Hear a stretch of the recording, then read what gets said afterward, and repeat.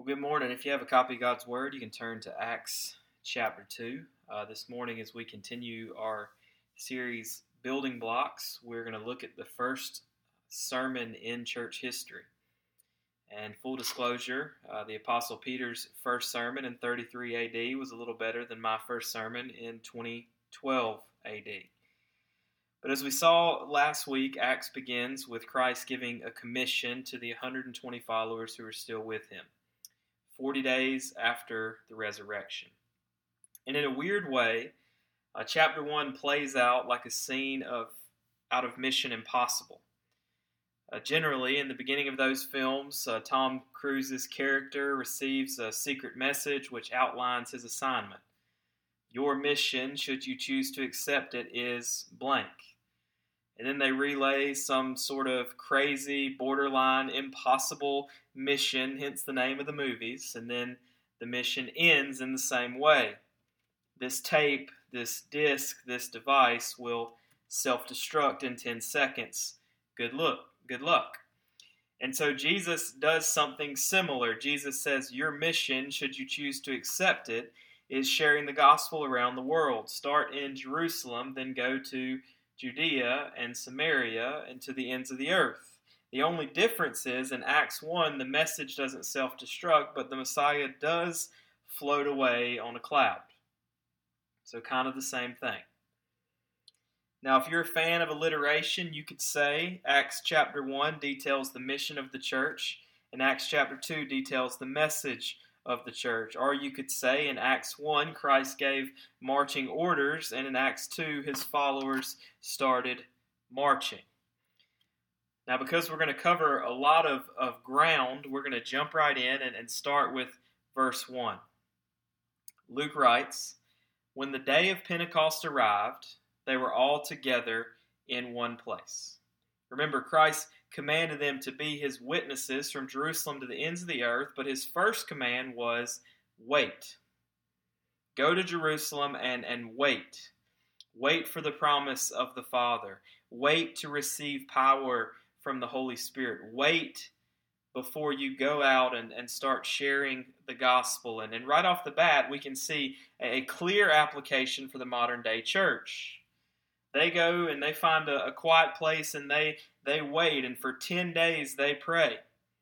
And then for 10 minutes Peter preaches and 3,000 were saved. And today we seem to have that turned around a little bit, or we preach for 10 days and pray for 10 minutes and we're ecstatic if 3 people are saved. And so I want you to see, before we get too far down the road this morning, if you're a type A, goal-oriented busybody like your pastor, please don't miss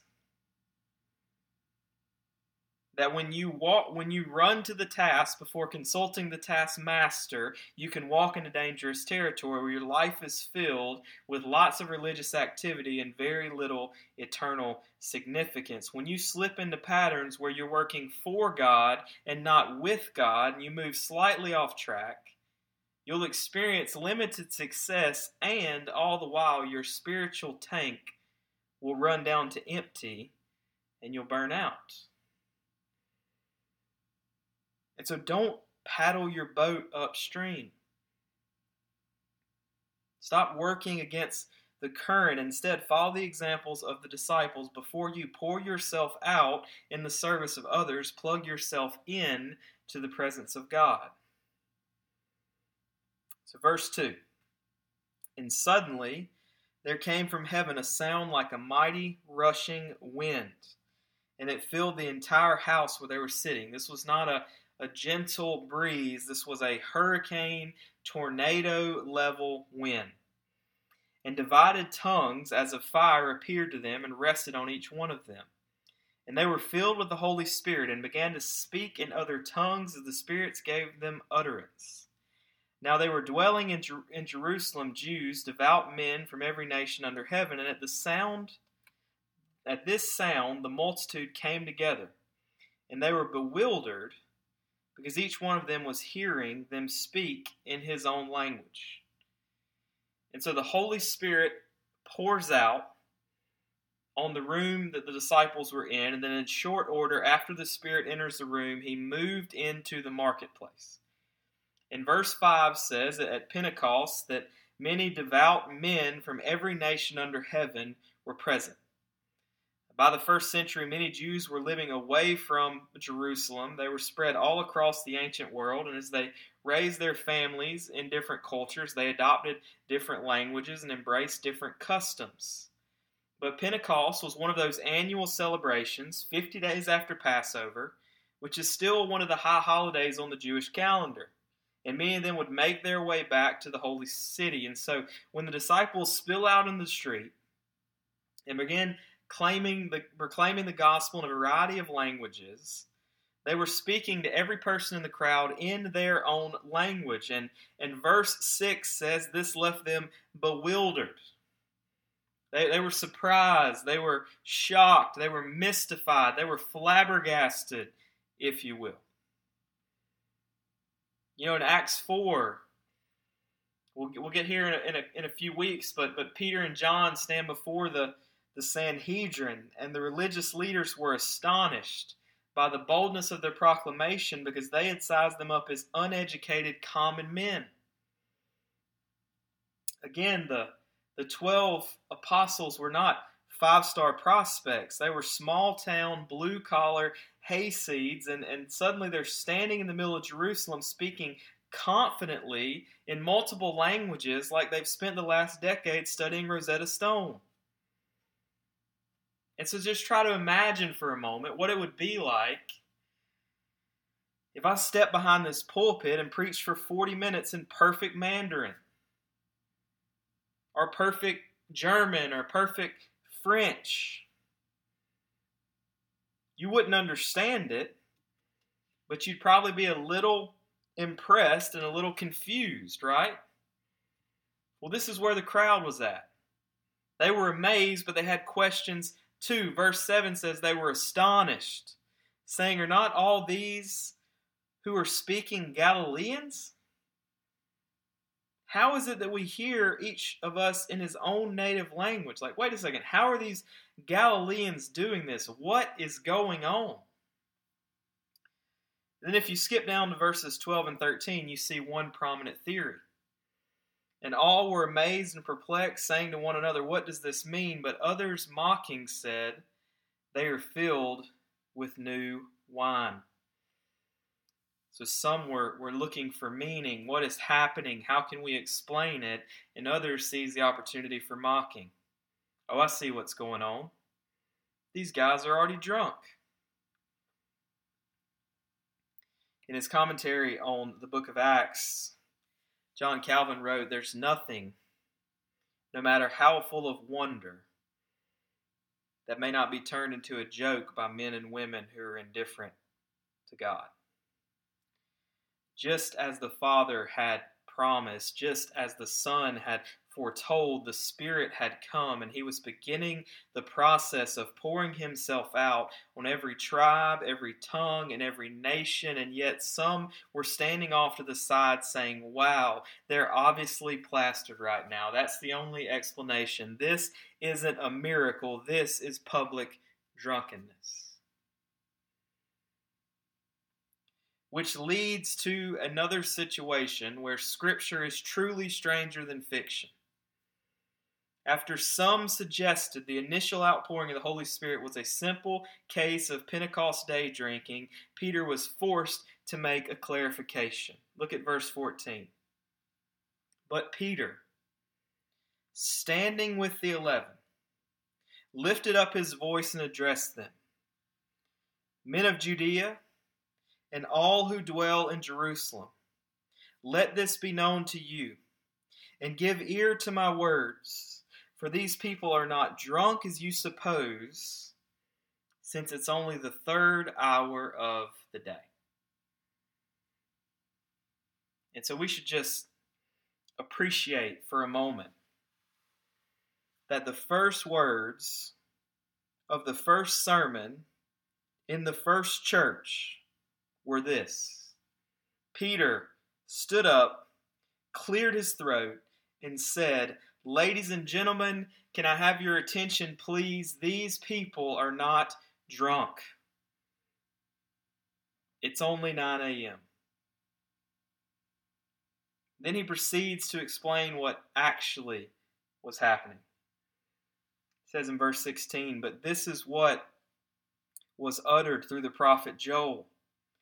In the last days it shall be, God declares, I will pour out my Spirit on all flesh, and your sons and your daughters shall prophesy, and your young men shall see visions, and your old men shall dream dreams. Even on the male servants and female servants in those days I will pour out my Spirit, and they shall prophesy. And I will show wonders in heaven above, and in signs on earth below, blood and fire and vapor of smoke. The sun shall be turned to darkness, and the moon to blood, before the day of the Lord comes, the great and magnificent day. And it shall come to pass that everyone who calls upon the name of the Lord shall be saved." More than likely you have a footnote in your Bible, but if not, Peter was quoting Joel chapter 2, verses 28 through 32. We won't go through all of it because we want to get to the heart of Peter's sermon, but we should recognize one difference between Joel 2 and Acts 2. In Joel 2:29, it says, "Even on the male servants in those days I will pour out my Spirit." And then in Acts 2:18, it says essentially the same thing. "Even on my male servants and my female servants in those days I will pour out my Spirit." But Peter adds, "and they shall prophesy." And you may be thinking, doesn't Moses say in Deuteronomy 4 that we shouldn't add or subtract from God's Word? Why is Peter adding another phrase? And that's a good question that I'm glad you asked. First of all, we should remember that all of this is taking place in a unique chapter of church history. The ministry of the apostles was during a time where God used a multitude of signs and wonders to introduce the world to the gospel of Jesus Christ. And the Spirit of God was active in every miracle and influential over every word. So Peter was not speaking out of turn. And also, we should recognize that Pentecost marked the beginning of a new era in God's redemptive history. In Joel's day, there were only a handful of prophets.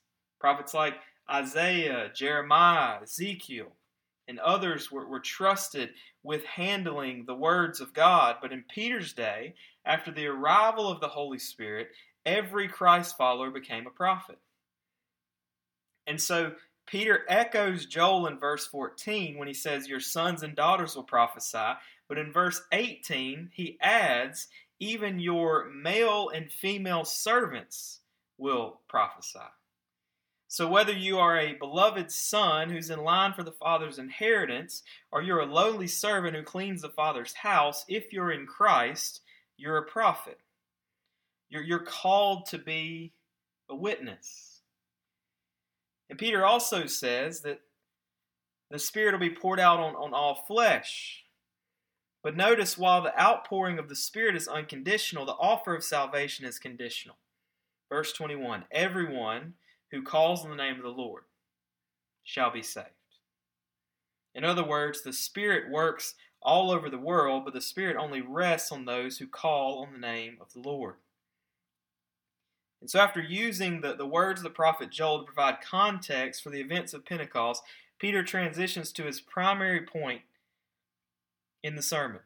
He shifts their attention back to Christ. And as he does, he presses into the most important question in life, which every person must eventually settle in their heart. What are you going to do with Jesus Christ of Nazareth? Will you trust him as your Savior? Will you submit to him as your Lord, or will you write him off? Will you cast him aside? Will you choose the world over him? And as we go with the gospel, we should remember Peter's example, because many who are apart from God would always prefer getting lost in the weeds of religious discussion than dealing with that pressing question. You say to a friend or a coworker, "What will you do with Jesus?" And they respond, "What will you do with creation?" Do you really believe that God created the entire cosmos in 6 days? You say, what will you do with Jesus? They say, well, what will you do with the Garden of Eden? Adam and Eve broke one rule, and God saddled all of humanity with sin. That doesn't really seem fair.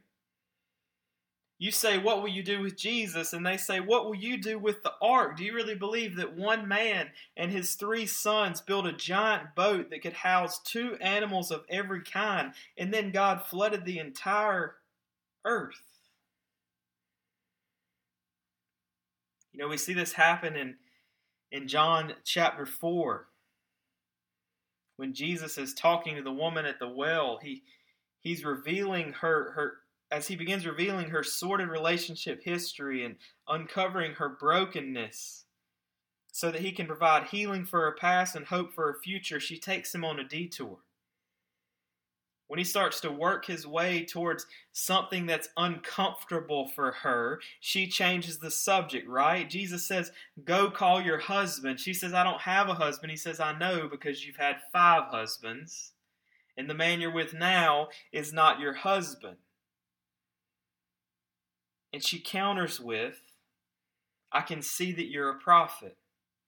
So let me ask you a question. The Jews worship in the temple, but the Samaritans worship on that mountain. What is the best place of worship? And Jesus addresses their question, and then he gets right back to the gospel. And Peter follows his example in Acts 2. They say, what in the world? Are these Galileans all drunk? What are they doing? Peter says, no, let me explain what's happening. Now let me tell you about Jesus. And if we can think practically for a moment, when we get sidetracked in gospel conversations, we need to follow that same formula. When they pull something out of left field, what about the dinosaurs? You answer their question respectfully, and then you get back to the gospel quickly. Let's read verses 22 through 36. This is the heart of Peter's sermon, the meat of Peter's sermon. Starting in verse 22, he says, Men of Israel, hear these words. Jesus of Nazareth, a man attested to you by God with mighty works and wonders and signs that God did through him in your midst, as you yourselves know. This Jesus delivered up according to the definite plan and foreknowledge of God. You crucified and killed by the hands of lawless men. God raised him up, loosening the pains of death, because it was not possible for him to be held by it. For David says concerning him, I saw the Lord before me, for he is at my right hand, that I may not be shaken. Therefore my heart was glad, and my tongue rejoiced. My flesh also would dwell in hope. For you will not abandon my soul to Hades, or let your Holy One see corruption. For you have made it known to me the paths of life, and you will make me full of gladness with your presence. Brothers, I may say to you with confidence about the patriarch David that he both died and was buried, and his tomb is with us to this day. Being therefore a prophet, and knowing that God was sworn with an oath to him that he would set one of his descendants on his throne, he foresaw and spoke about the resurrection of Christ, that he was not abandoned to Hades, nor did his flesh see corruption. This Jesus God raised up, and of that we are all witnesses. Being therefore exalted at the right hand of God, and having received from the Father the promise of the Holy Spirit, that he has poured out this that you yourselves are seeing and hearing. For David did not descend into heaven, but he himself says, The Lord said to my Lord, Sit at my right hand, until I make your enemies your footstool. Let all the house of Israel, this is where he drops the hammer, let all the house of Israel therefore know for certain that God has made him both Lord and Christ, this Jesus whom you crucified. So if you throw in the intro, where Peter takes them through Joel, and you read verses 14 to 36, it probably takes you just 3-4 minutes or so to read them. And you may say, wow, Pastor, you preach for 30 to 40 minutes every week, and the Apostle Peter preached for 1/10 of that and 3,000 were saved, maybe you should take note. Apparently less is more. And I would counter with two thoughts. One, John Stott famously quipped, sermonettes make Christianettes. And also, while Peter did get right to the point, he certainly preached longer than 4 minutes. Luke gives us a summary, not a manuscript, but we can appreciate how much gospel ground is covered in 33 verses. Peter does what every preacher should strive to do. He illuminates Christ clearly and comprehensively. And before bringing that final charge that we see in verse 36, this Jesus whom you crucified, Peter outlines how God the Father endorsed Christ as the King of Kings and Lord of Lords. And so let's look at two things that Peter points to. First, Christ was endorsed by God through his works, wonders, and signs. Verse 22 says, Jesus, a man attested to you by God with mighty works, wonders, and signs that God did through him in your midst. So in the Gospels, we read accounts of Christ performing several miracles. Among other things, he turned water into wine. He fed 4,000 and 5,000. He walked on water. He calmed a storm. He healed the sick and lame. He opened the eyes of the blind. He raised Lazarus from the dead. He cast out demons. But according to the Apostle John, he did much more. John 21:25 says, there are also many other things that Christ did. Were every one of them to be written, I suppose the world itself could not contain the books. D.A. Carson, reflecting on that verse, writes, this Jesus, to whom John bears witness, is not only the obedient Son and the risen Lord, he's the incarnate Word, the one through whom the universe is created. And if all his deeds were described, the world would make a very small, inadequate library. So the New Testament, though it gives a vibrant portrait of Christ, only allows us to see his glory through a tiny keyhole. Because John tells us that Christ did more miracles than we know. He preached more sermons than we know. He told more parables than we know. He had more conversations than we know. He displayed more power than we know. He showed more compassion than we know. And on the cross, he suffered more than we know because he loves us more than we know. So God endorsed Christ through all these signs and wonders and works. And then second, Christ was endorsed by God through his death, resurrection, and exaltation. And we'll spend a little bit more time here. So Peter says that Christ was both delivered up according to the plan and foreknowledge of God and crucified and killed by the hands of lawless men. So the cross was both the result of God's sovereign plans and man's evil schemes. And now we can easily understand why the religious establishment wanted to get rid of Jesus. He was gathering crowds. He was threatening their power and influence over the people. But we skate into more difficult theological territory when we consider the Father's role in the crucifixion.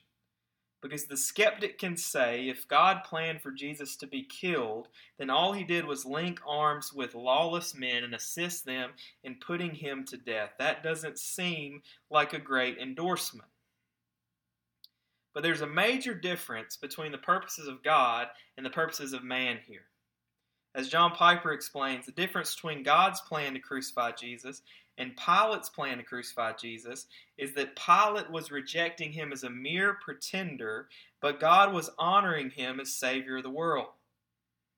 God planned the death of Christ not to disown him, not to dishonor him, not to reject him, but to glorify him as the perfect, flawless Lamb who takes away the sins of the world.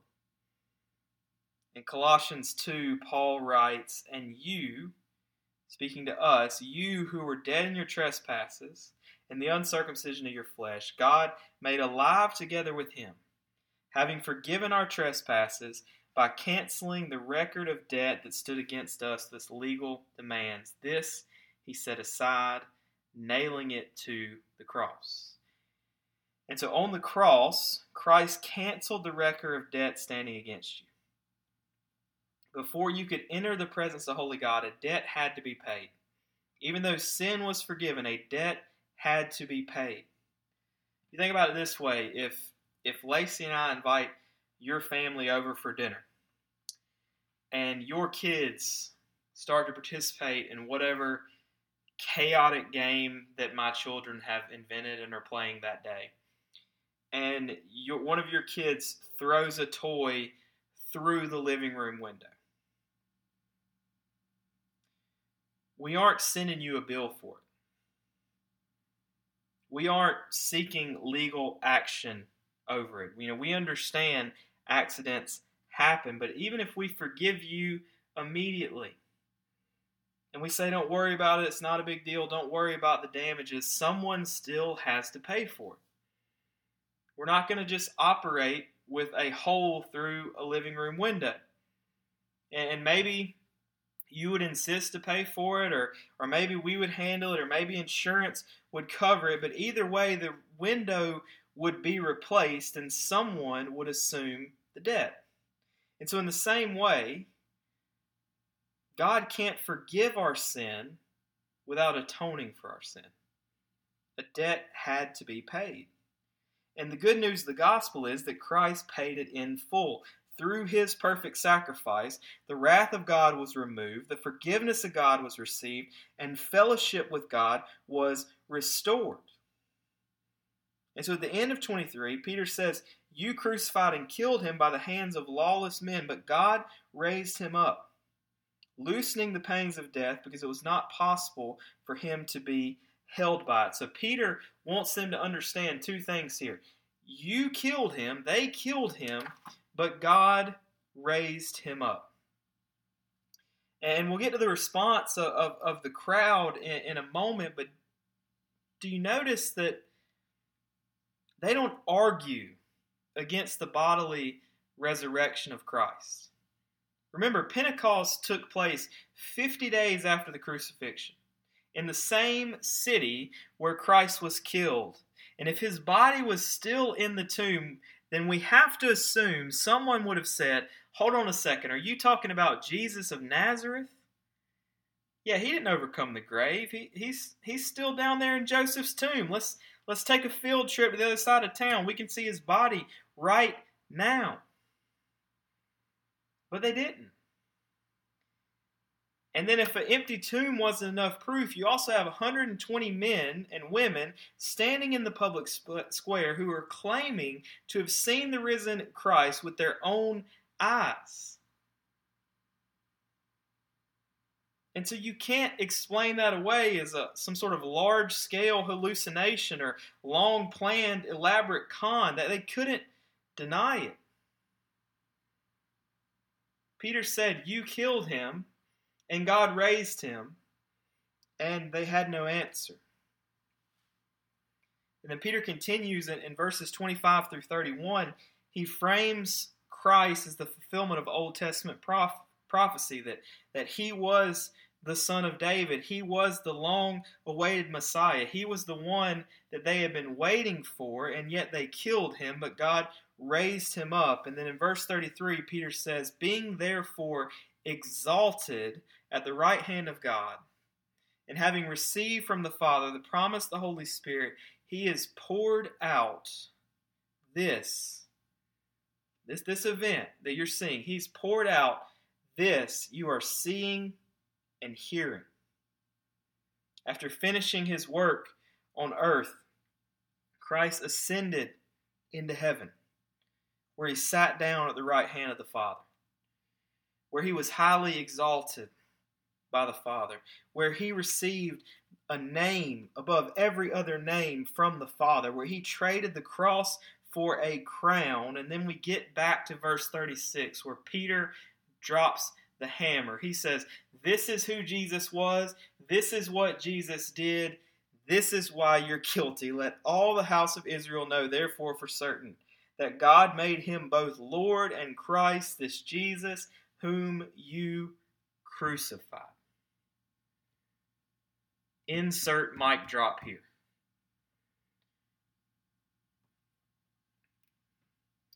As we mentioned last week, Christ promised in John 16 that the Spirit would come and the Spirit would convict the world of sin. And the Greek word for convict literally means to expose or cross-examine, that the Holy Spirit of God works like a trial lawyer to press you with the evidence, confront you with the inconsistencies until you finally consent to the truth.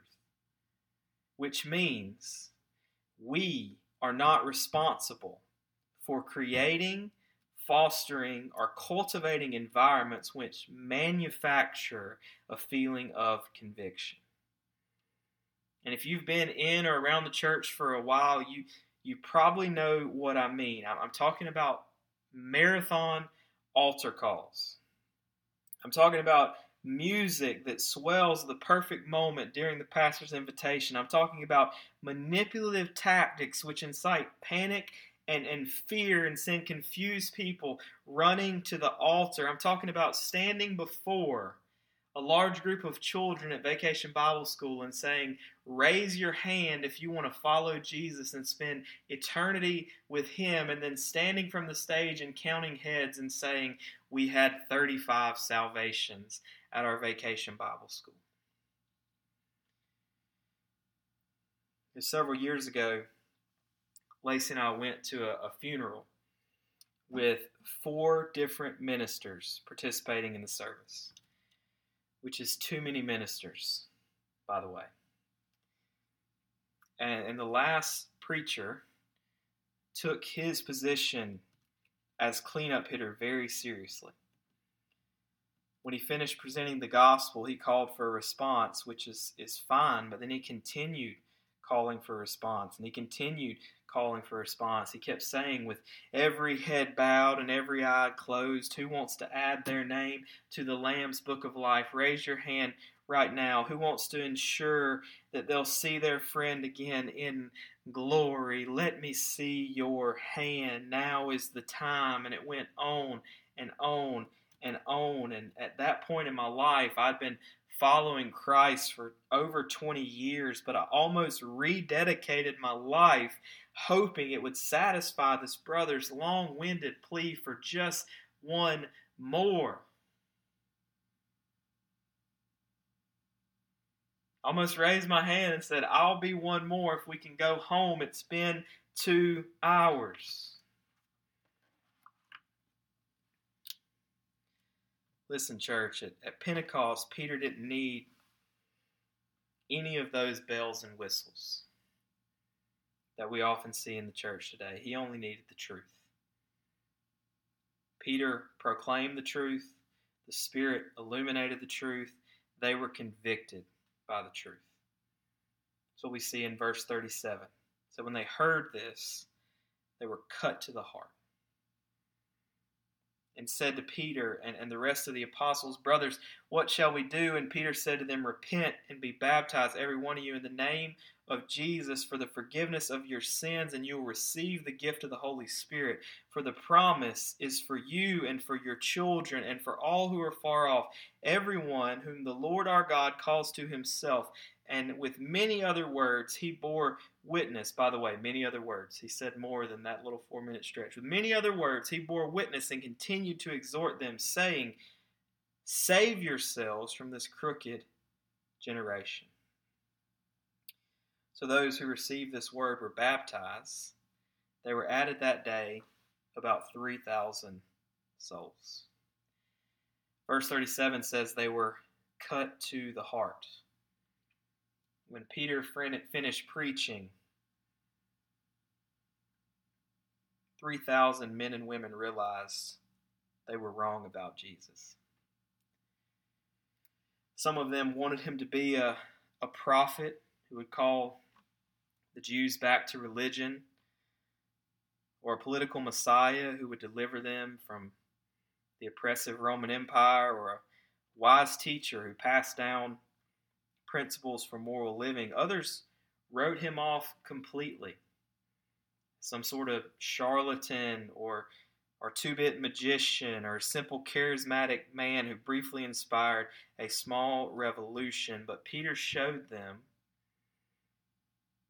he wasn't those things, that he was actually the King of Kings and the Lord of Lords. And they killed him. And we should clarify, when Peter says, you killed him, that charge certainly cut to the heart of those who were in attendance at Pentecost in 33 AD, but that charge extends well beyond that group. You see, if Christ went to the cross for the sins of all of humanity, then all of humanity bears responsibility for the death of Jesus. In other words, your sin and my sin sent him to Calvary. But the good news of the gospel is this. If you follow Peter's instructions, if you repent and believe in Christ, that horrifying reality becomes glorious truth. Yes, your sin drove him to the cross, but on the cross, he destroyed your sin. And so you can sing, it was my sin that held him there until it was accomplished. His dying breath has brought me life. I know that it is finished. I will not boast in anything, no gifts, no power, no wisdom, but I will boast in Jesus Christ, his death and resurrection. Why should I gain from his reward? I cannot give an answer, but this I know with all my heart. His wounds have paid my ransom. Amen. Thank you, Jesus. Let's pray. Father, we thank you for your word.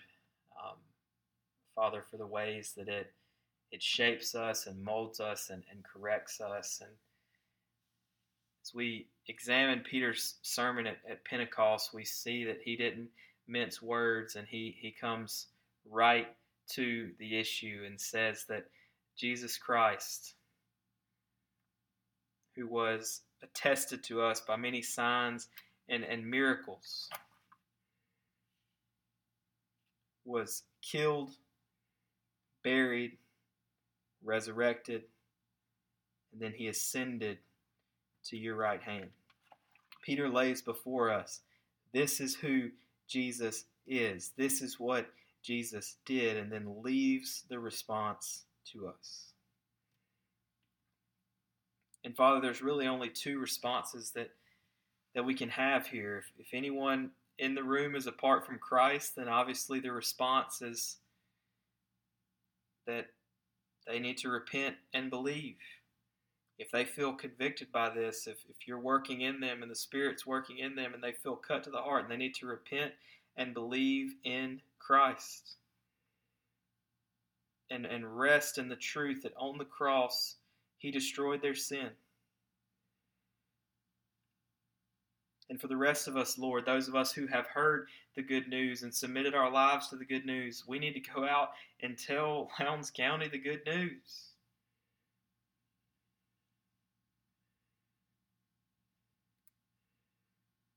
So for those of us who are in Christ, the challenge and the charge is to join Peter in proclaiming this message. And Father, we admit that we need your help in that. So help us to be light. Help us to be salt. Help us to be a church that is proclaiming your truth in this community. Father, we love you. We thank you for your word. We pray all these things in Christ's name. Amen.